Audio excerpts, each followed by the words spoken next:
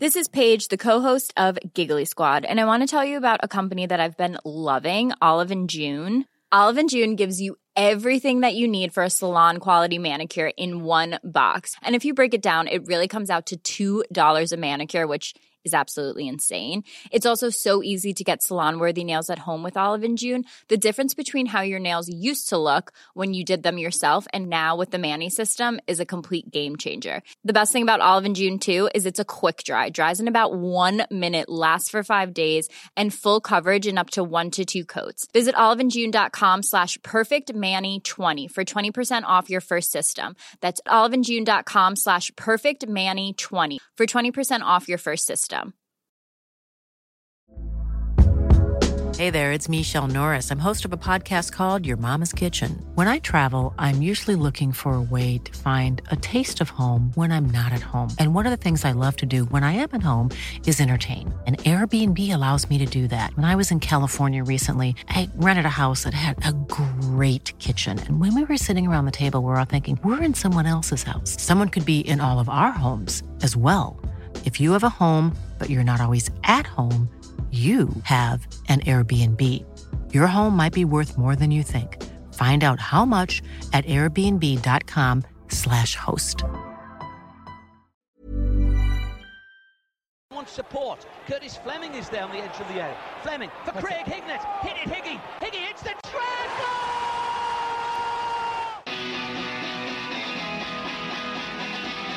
Ravanelli coming alive again. Juninho wants the ball played to him. Ravanelli spots out Emerson!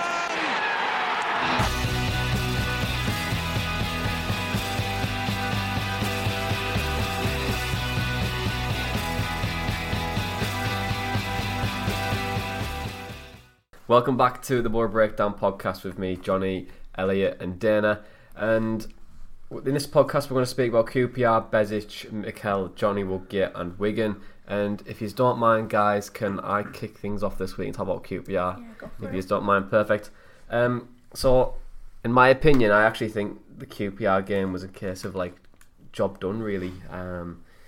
It was kind of like let's beat QPR. We probably will beat QPR, and let's move on to Wigan next Saturday. And I don't really want to come across and start the podcast off negative, or me being picky, but I wasn't like really overly impressed by the performance on Saturday. And I think QPR were kind of like beaten about 85% before kick-off. And I think when you looked at their mentality, yeah, I appreciate they just went and beat Leeds last night. But I think the mentality where you lost like 5 on the spin, and being in that position like as a player as well, it's like you kind of like, if a team scores against you in the way that we did, you just think, oh well, I can't be bothered now. And it just felt like the game was done. But I think overall, our performance was quite average, and I thought Lewis Wing looked a bit lost on the pitch, which was a bit of a surprise since he's been so good in previous weeks. I think it was early on in the first half. I think he had 2 notes. He had 1 note in like the first 10 minutes. He had another note after like 35 minutes. I was just like, he clearly doesn't know where he's playing here, or Bezic is being moved up the pitch so much that he doesn't really know where he fits in the midfield. I thought we actually sat really deep in the first half as well, surprisingly. When we didn't have the ball, we let QPR obviously make the mistakes they had, but we sat so deep. I just thought it'd give them a bit of confidence when we didn't really need to. If we give it with a high press, made it really difficult for them, it probably would have been like 4-0 before half time. But again, I think it's a great record that we have, but I actually thought the performance was just absolutely bang average. Yeah, it wasn't anything to purr over, really, was it? It was just like you said, a case of job done, really. Yeah, I didn't think there was just like people who were saying, "Oh, it's Bora's best performance so far this season." Don't get me wrong, there was like good performances. Like Mo Bezic will come on to in a second, play really well. Mikel, obviously. I thought Ashley Fletcher was really bright, and we could potentially come on to him as well. But I thought like the 99% of teams in the Championship this season, probably everyone bar Ipswich, would have probably beat QPR on Saturday. I don't care who it was. They would have probably beaten because they came to get beat essentially. I don't know about you, Els. I know you've seen like some of the highlights as well, and you didn't go to the game. I took your ticket for someone else, but I took it for Chris, my mate who plays professionally. We used to play professionally. You need to come on the podcast actually in a couple of weeks. But what do you think of the actual performance itself? Yeah, I mean, looking back, you don't get a lot of it, but from what you're saying, I felt like that a lot since Pulis has took over, really. So I can't disagree with you. There has been some good performances. Don't get me wrong. I think Leeds and Blackburn, we put in good performances. But these 2-0 wins. It seems like all of these 2-0 wins have been.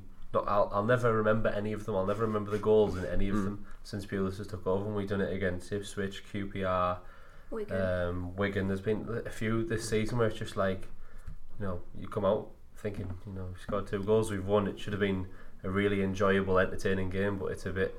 I don't know. I feel like that's sometimes what the best we can get, really, and to quote one of my friends, Danny, if you're listening, Danny, big shout out. The Tony Pulis utopia, he called it, and it's like in the Tony Pulis utopia. That what more can we expect, really? It's that's what it is. He's there to get results. He doesn't sort of go overly flashy on performances. It should have really been about 4 or 5-0 win when we scored the first 2 goals. I think we nearly scored a third straight after with Britt Sombalonga, and he missed the 1-on-1, and then he obviously missed the chance earlier in the second half. But when I said to Chris as well at half time, we both agreed, really. It was just like, now it's 2-0, we were just like, we could probably go home here. Like, we're not going to score in the second half. You could just sense that we weren't going to score. We were just going to sit back, see if QPR try to get us, put a bit of pressure on, and I think they did. Early on with, I think it's Samuel who came on the left hand side, and he absolutely tore Johnny Howson to shreds for like the first 10 minutes. But besides that, it wasn't like.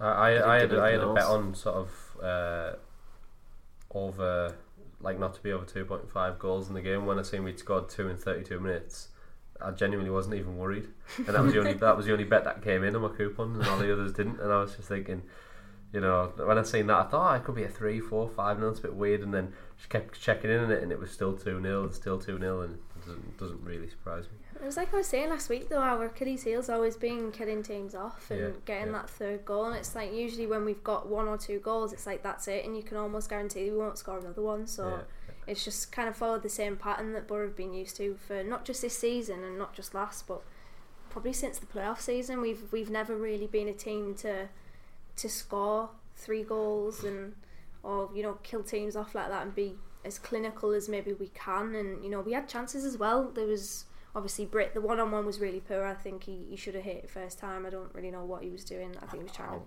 I'll scream and take around him. It seemed like he had so much space and time. He could have done anything. He could have lobbed it, could have booted it in the air for 10 minutes and let it come down and still have enough time to not slot it in. It's poor decision making, isn't it? At the end of the day, we've done it a few times where I think there was a few shots in the second half from Saville and Wing where maybe there was a pass on or an opportunity to maybe, I don't know, a better option. And it was the same in the Blackburn game as well, and it's just these little things that I think need ironing out a little bit. Yeah, there was a lot of positives to take out the game though. The 15th clean sheet of the season in the league. I thought Bezic was really bright, Dana. I thought Ashley Fletcher was superb. And I thought obviously John Owen Mikel is John Owen Mikel. And what I found out with John Owen Mikel was not only does he give confidence to other players, but all he does for a good 60-70 minutes of that game, he follows whoever plays number 10. He just plays around them. He just literally gives players about 10 minutes, so he always has space. I just thought it was really interesting. And it just shows how technically good he is. But mentality. But more Bezic, Dana. Much better performance from him. But is it too early to say that Moore's back at the moment? Yeah, I've written that in my notes. Not going to get carried away about it, but the past 2 games he's been pretty good. And I think you mentioned John Owen Mikel. I think Bezic is another example of a player that's benefiting from him being in the side, because Bezic was getting forward a lot more at the weekend, and you saw it in the goals as well when he went forward and he fed through Ashley Fletcher. I think he just gives an air of confidence to the midfield, a new lease of life really for them, because they've just been used to being so shackled defensively that they have no, I don't know, they don't have that attacking, I wouldn't say ability, but they don't have the freedom really to get forward, and Mikel's essentially giving them that freedom, and wings benefited from it. Howson has, Saville has, and Besic has as well. I want to touch on Ashley Fletcher for you, Els, and Tony Pulis. Since he's came in, he's put his arm around Lewis Wing and brought him up to speed very quickly. Adama Traore made him a completely different player, made him a £20 million player, went off to Wolves. In terms of Ashley Fletcher, do you think Pulis is starting to get the best out of him, or is it again like far too early to tell, or is he starting to work his magic a little bit? Yeah, I think it's still at the early stage of it. Obviously, it's only like sort of 2 game running the team, but it's promising signs so far. An assist in the first game, a goal on the weekend. Bearing in mind they weren't like great opponents that we come against, both teams. Be good to just see him, keep that place in the team, keep shipping him goals and assists, keep getting in the positions he's in, and could turn into another £20 million player. Do you think he warrants a start on against Wigan on Saturday? Yeah, definitely. I think it's promising the partnership between him and Britta Sambalonga as well. So yeah, I was going to say, well, the performance that Ashley Fletcher put in, it gives him I would say like another 3 games of where he's going to probably play. But after that, I think if he doesn't perform, I think he'll be back out on the on the bench again and probably never be seen again. But in terms of Tony Pulis, we announced it on the podcast a few weeks ago, a couple of months obviously ago, when we announced that Tony Pulis would potentially leave in the summer. And bear in mind, this obviously means if we don't get promoted, it's very likely that he's going to leave. We said about Johnny Woodgate potentially become a manager. We didn't really talk about it that much, so that's why I'm bringing it up now. And in the rumour this week was Johnny Woodgate is pretty much nailed on to be Middlesbrough manager, which we spoke about very briefly a few weeks ago. But Johnny Woodgate, Middlesbrough manager, with Curtis Fleming potentially assistant manager, Middlesbrough Boys Club. Do you think it'd be I'm going to go with Ian Smith's question actually for you, Elliot. Do you think it's an exciting appointment, or is it a lack of ambition? For me, I think it'd be a bit of a lack of ambition. I know people could go and bring up the argument of, when we got Steve McLaren, he hadn't had a full-time managerial position. I think it's a bit different when you're playing second to Sir Alex Ferguson compared to Tony Pulis and Steve Agnew. So that's where I think the difference lies there. I just can't see not for naming names, because we've always been stuck on saying who would we bring in next if Tony Pulis didn't stay on after this summer, if we didn't go up. But yeah, I think it wouldn't be an exciting appointment. I think people would like it because of the factor of him, being from this area and playing for the club during his career. But in terms of his experience, it's just been, I think it was working in the youth system at Liverpool. Sort of coaching alongside Tony Pulis, Steve Agnew, and I think he maybe done a bit with Borough as well. Was it Mark Jenkins as well in the under 18s? Yeah, Paul Jenkins. Paul Jenkins, that's it. So I don't know. It doesn't smack of a great appointment, but this happens in football, doesn't it? It's there to be proved wrong. So managers do come in that are unproven sometimes, and it can work out pretty well. What about you, Dan? Are you happy, or you know what? I'm a bit meh? I don't know. I'm not overly sold on it, but I do understand where Borough would come from if they were to do that, because I've always thought that if Borough go out and get a manager that could end up being the polar opposite to Tony Pulis, it could actually do worse for the club. Tony Pulis has basically laid down his foundations. He's come to the club not just to oversee what the players do on the pitch, but everything about the club from top to bottom. And Jonathan Woodgate's been a part of that. And call me crazy, I don't know whether the sun's got to me, but I don't know. I wouldn't really be that bothered. I wouldn't be so angry about it. I don't know. I just feel as though it's a smooth transition really from Tony Pulis to effectively one of his assistants, and I know Borough kind of are a little bit stuck. I feel like they're in the same situation or a similar situation to when Tony Mowbray took charge, and in that we need to balance the books, we need to get the high earners off, and just kind of deroot the backroom staff and whoever's, you know, kind of overseeing things, the transfer team and stuff like that. And I don't know, I just feel as though it's all about that transition, and you know, like I said, if we appoint a manager that's the complete opposite, it could end up undoing Tony Pulis's work that he's effectively laid down so far. So I understand why people won't like it. And there was a lot of people that didn't like it until when we put the questions out, and we had Woodgate a clown. Yeah. No, just people saying no, please, big no. Big block capitals, no. How dare we appoint a clown? Like, we'll be. I won't actually say what the comments I replied to, but it just go on. Sorry, Dana. But yeah, no, I mean, like I said, I'm not overly sold on it. I mean, I think I've just accepted the fact that we won't go for a glamorous manager that everybody would want. So this seems like almost like an easy option for us, and maybe one that's not so difficult for us financially, which seems like the main thing at the moment. Do you not think Jonathan Woodgate is a slightly glamorous appointment? I appreciate that he's played for Real Madrid, of course. Yeah, he was probably one of the worst sides of La Liga for the last decade. But the fact that he got to that level and he played against with the likes of Sergio Ramos, and you know, he's part of that really, I wouldn't say golden era, but he got to Real Madrid. That is a huge step in anyone's career. Only 5 Englishmen have done it. Yeah, exactly, and. He's played for Leeds when they were a half decent team. He's played for Newcastle as well, and played for us too. And he's done it at the very top. Lampard, he went there at Chelsea. There's Gerrard at Rangers at the moment. He will bring in. There's that chance that you could probably say he could attract that type of talent. Yeah, I mean, I wouldn't call him a glamorous appointment though. I mean, yeah, he's done. You know, he's a fantastic centre half when injuries didn't plague him, but.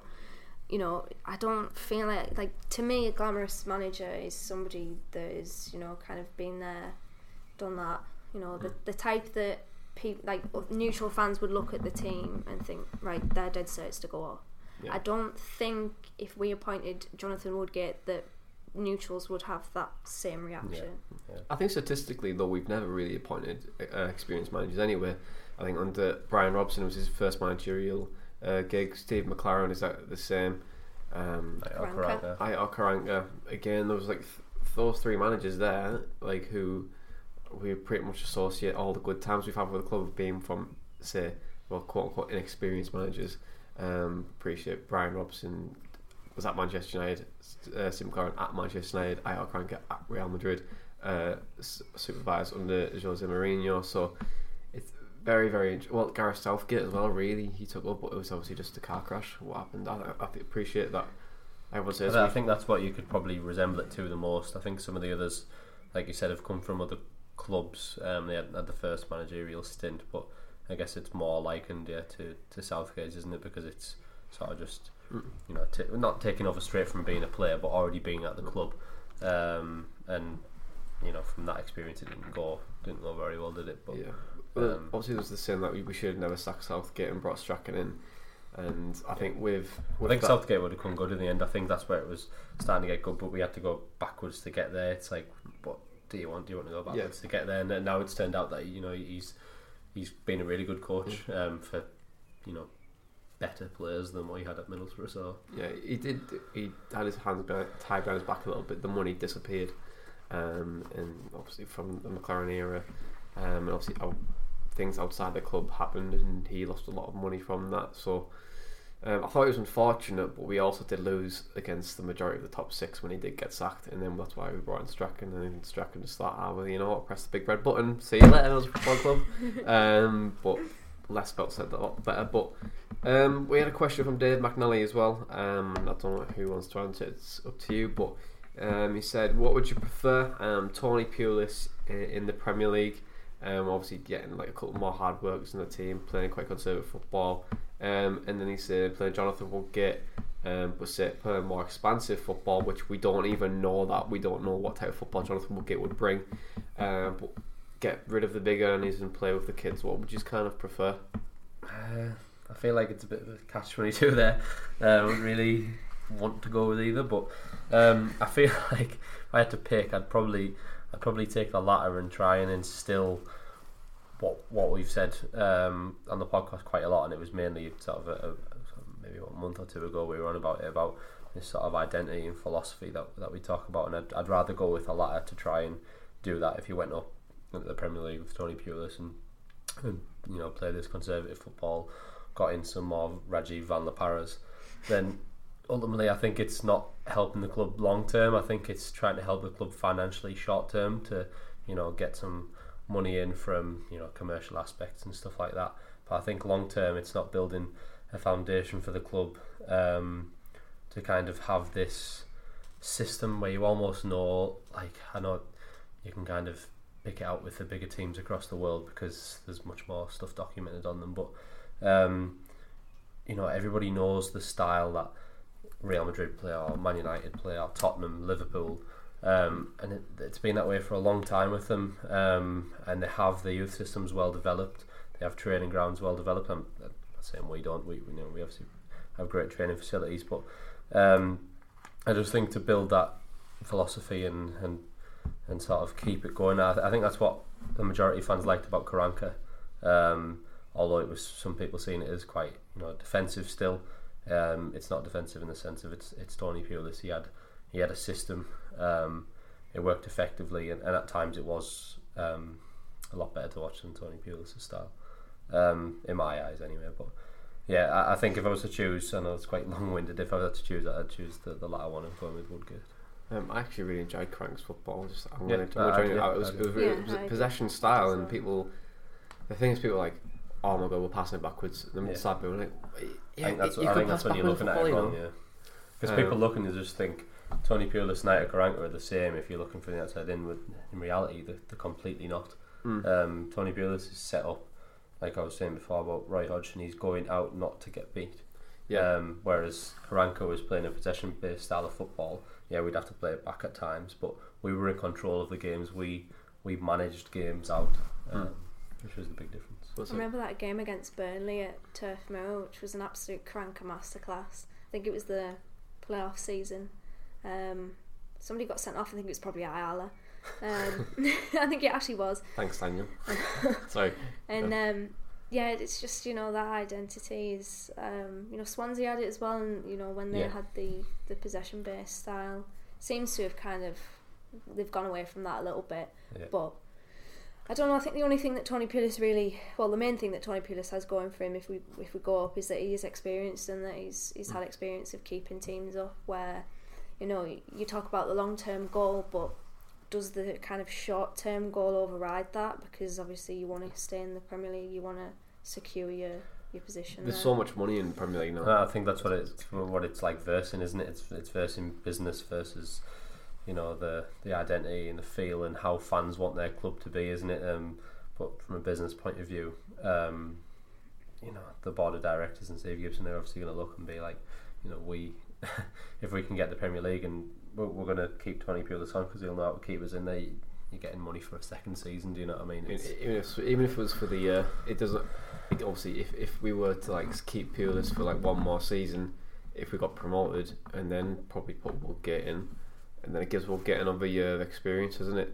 Learning the trade. But obviously, Dana, what would you actually prefer? Would you prefer we go up, or would you prefer we stay?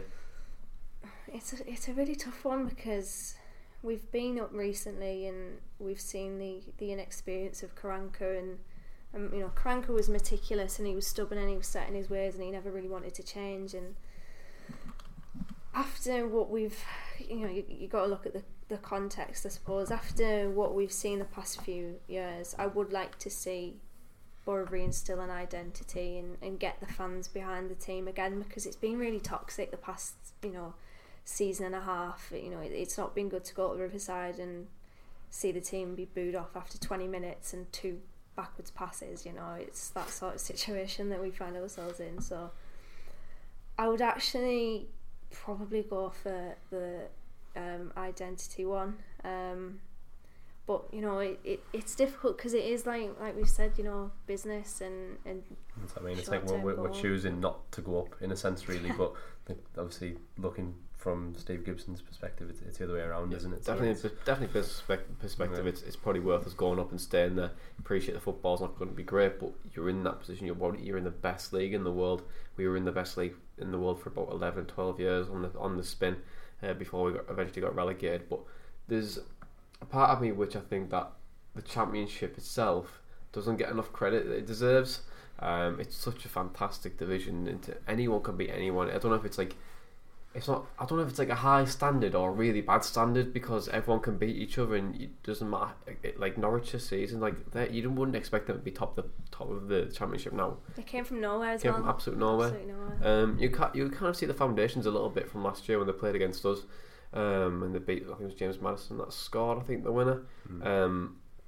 But you could see that. But I think the Championship itself just deserves more funding, and you could really market as a marketeer. I feel like you could position the Championship to be like, this is the league for the Dreamland. Like, you should put money in this, because it's kind of like with it's like college football and the NFL in the US, where like college football gets a lot of money.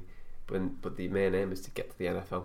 Like, obviously the colleges don't, but the players do. That's how I do the draft. But I just think, the Championship deserves more money, but it won't get it, unfortunately, because you have to feel out to the other clubs below that. But I would pretty much prefer. I think I'd prefer us to be back in the Premier League. I think, just from a business perspective, if we're in there, so what if the football's crap for like one more season? Like, I think I can get over that. And sometimes it wasn't crap. Like last year, there was times where we played some great football in Tony Pulis, and people were saying, "Oh, well, this dinosaur football," and it was something to do with Jurassic Park or something. But it was like, it's just like kind of like, well, we've been there in the past. It's probably something we can do. But if we don't go up though, and I think it was Ben who submitted the question. He says, if we don't go up, which high earners do you expect to stay at the club?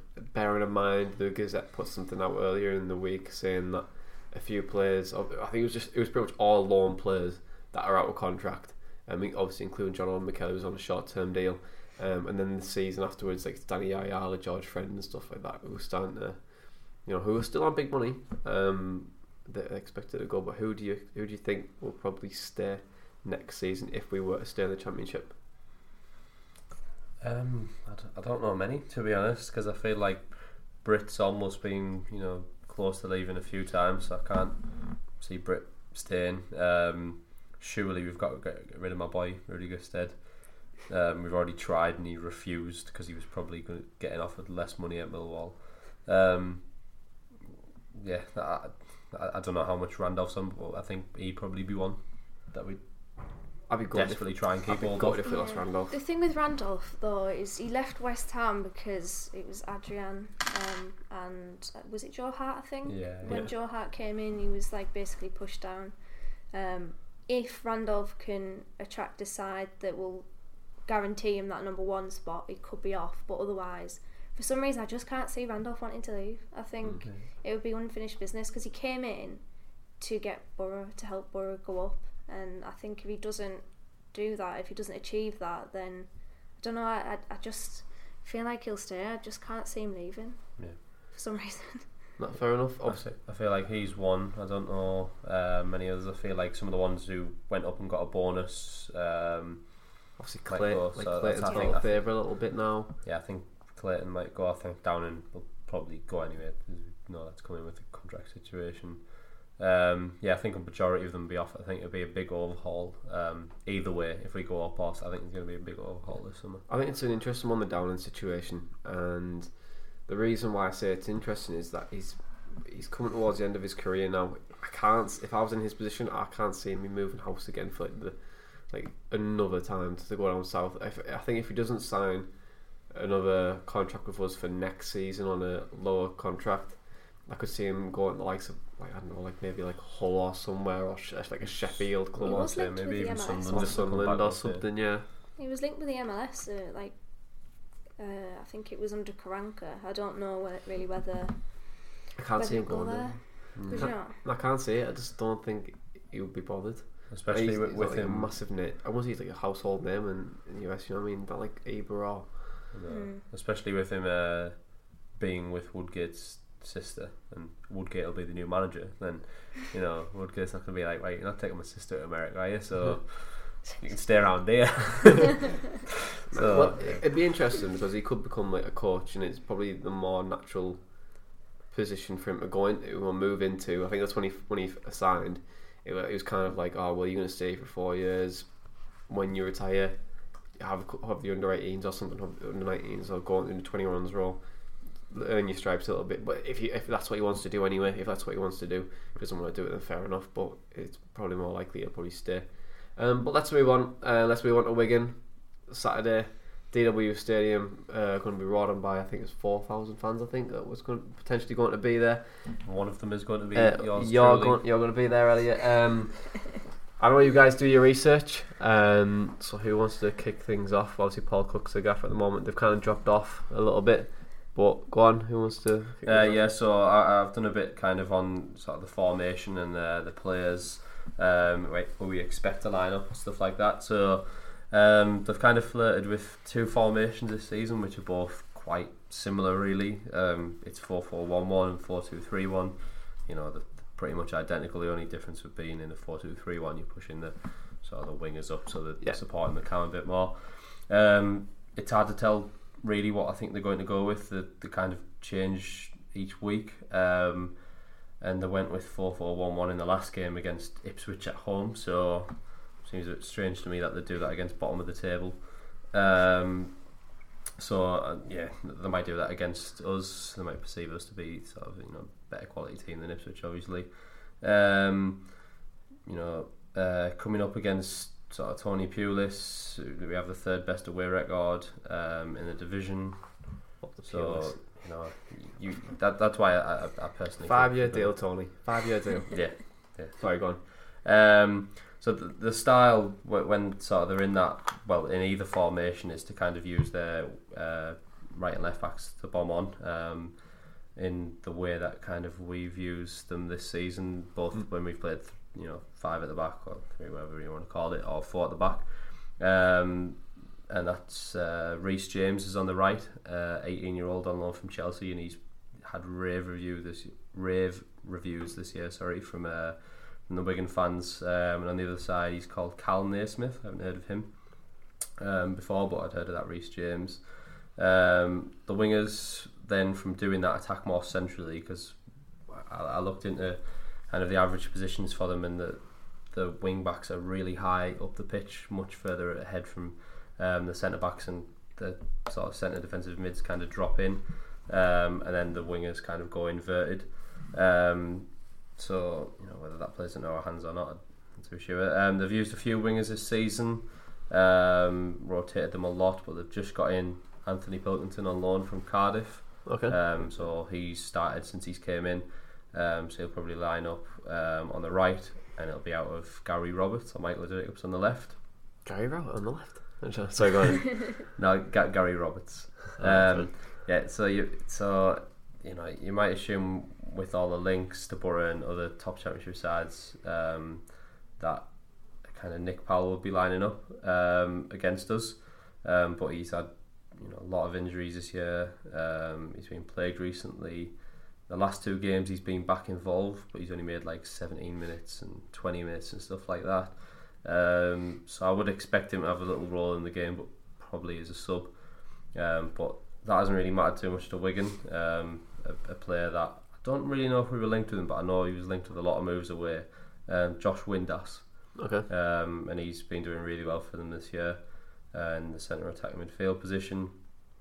Up front, they've had absolutely loads of options as well. Names who stand out as being journeymen in the Championship, who seem to have been there forever. So they've had Leon Clark. Yeah, they've had Leon Clark, Joe Garner, James Vaughan, Will Grigg. But Grigg and Vaughan both left in January to Sunderland and Portsmouth, respectively. So it will be out of Joe Garner and Leon Clark to start up front. The giant Dan Burn has went back to Brighton, so we won't have to deal with any aerial threats from former him. Darlington Academy player Dan Burn. Yeah. Sorry, but carry on. So we won't have one of them who comes back like the guy who scored against us from Newport. We won't have any sort of... Oh, Matty Dolan. Yeah, we won't have any of that. So they replaced him with someone called Danny Fox from Forest. I haven't heard of him, but he's been starting in his position. Along with Che Dunkley at the back. So that's kind of how I expect them to line up, and sort of formation could vary between that 4-4-1-1 and 4-2-3-1. What I think was really interesting from that is the amount of times to change formation throughout the season. For me, that kind of says that Paul Cook's like not exactly confident in his players, but also he's trying to play rather than focus on the Wigan team, he's trying to focus on the other team too much. It's a little bit like what David Moyes used to do at West Ham when he got slated for it, because and at Manchester United respectively as well, that he focused so much on that position.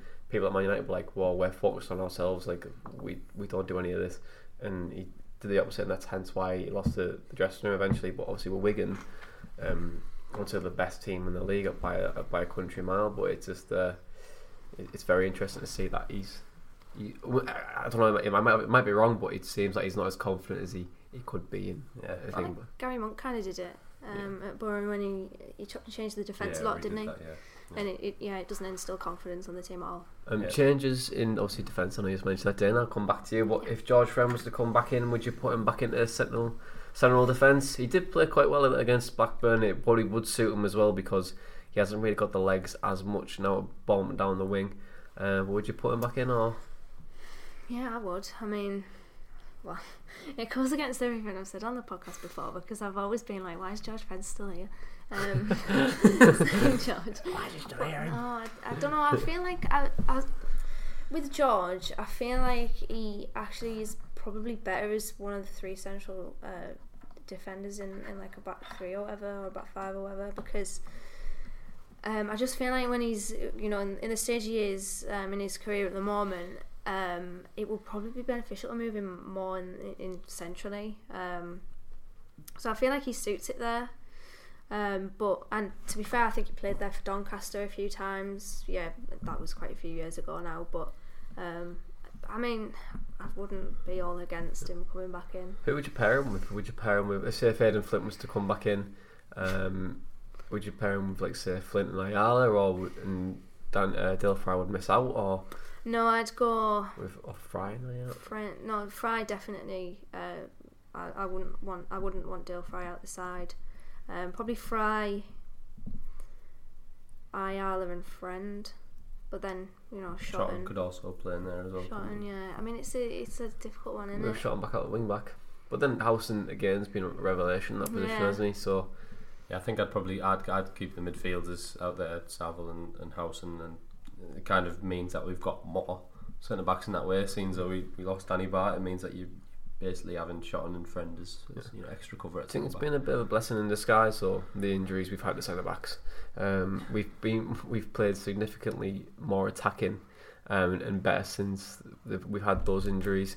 And I quite like the aspect of Johnny Howson playing right wing back, which I thought I would never say, but it's I thought he was tremendous. I thought out of the game against QPR, even though I said we were bang average, which I think we were, but I thought there were some good individual performances like Dale Fry, Johnny Howson, who kind of stood out for me a little bit. But yeah, blessing in disguise a little bit. I would say so, yeah, because I mean, I'm not a big fan of Aidan Flint, and I just feel like ever since he's gone out the side, I don't know, there's been a change. I just feel as though Borough are almost better without him, and the injuries have kind of forced Pulis's hand a little bit. He's had to change tact a little bit, and the formation has kind of been set from there, and it's not anything that he probably wanted. Well, no doubt he didn't want it, but it's kind of done well for him because we've been better the past two games, with Britton and Fletcher up front, and Howson and Saville both playing very well. Yeah, I feel like it's probably done Borough well, to be fair. Two massive results. Let's move on. Let's do your predictions on your lineups. Who would like to go first? Who do I pick? Probably not me, because I haven't done. Go on then. We'll go on Els. We'll pick you first. Yeah. So touching on all that what we were saying about the players, I'm going to stick with exactly the same lineup. And the reason why I wouldn't put George back in is I was having a look at our injuries and suspensions tightrope, and that might kind of give an idea of why these three players aren't actually in the starting 11 as well, not just maybe due to performance but because of this. But Friend, Clayton and Hugel are all one off from being suspended, 1 yellow card, so that might be sort of an added reason to why they might not be getting started and coming on as subs. Whether he's kind of waiting it out for a deadline, I don't know when that would be. Yeah, we don't know. But yes, I'd line up with the same team: Randolph, Ayala, Shot and Fry, Howson, Besic, Mikel, Wing, Saville, Fletcher and Britt. Prediction, I'm going to go with 2-1 Borough. The reason I think Wigan will score is I forgot to mention it when kind of going through through their team, but that match against Ipswich, even though they drew 1-1 playing that 4-4-1-1, they did have 26 attempts. So I thought they were quite unlucky not to get more than one goal. It's like a game of FIFA, that. I do think they have enough up front to grab a goal with Joshua Ndas and Joe Garner and potentially Nick Powell coming on as well. So, and you're going to away game, so we're always unlucky. Dana, go on. Have you put something together? Yeah, sod what I've just said about Friend, I'll probably just keep it the same as well, because I do like Shotton, and if I had to pick Shotton over Friend and Fry and the rest, I'd probably pick them all over Friend, so I'm going to go with the same team. As for prediction, I think I'm going to go with the same result as the game at the Riverside, 2-0. 2-0. And scorers, I'm going to go Johnny Woodgate and Tunjai Sanley. Oh, I love Tunjai, mate. Britt and I think Sav again. Britt and Sav. Well, this is dead boring, so I'm going to go exactly the same with you. So you can't, if it's not broke, don't fix it. I'll definitely keep the same formation, same setup. Appreciate they're going to probably try and match us in some respect and maybe sit a little bit deeper and make it hard for us to break them down, which is quite normal, really, for a team that is focusing a lot on the opposition rather than themselves. I can expect them to make things difficult for us, trying to make things difficult for us and try and sit a little bit deeper at home than particularly usual. I appreciate that they had 26 shots on target against Ipswich, but I can see it being a bit lower than that. If I'm obviously a better man, so I probably would bet on them having about 10, 11 shots. But it's hard score prediction. I might keep it low. I think it's gonna. At the top of my head, I'm thinking 1-1 draw. That's what I'm thinking. But the optimistic man that I am, I was going to say probably 1-0 Middlesbrough. I did see a stat on who scored that was in the past 3 games for Borough and the past 4 games for Wigan, there was under 2.5 goals. Well, now that you said that, I'm going to say 4-0 Middlesbrough, because just the betting man that I am.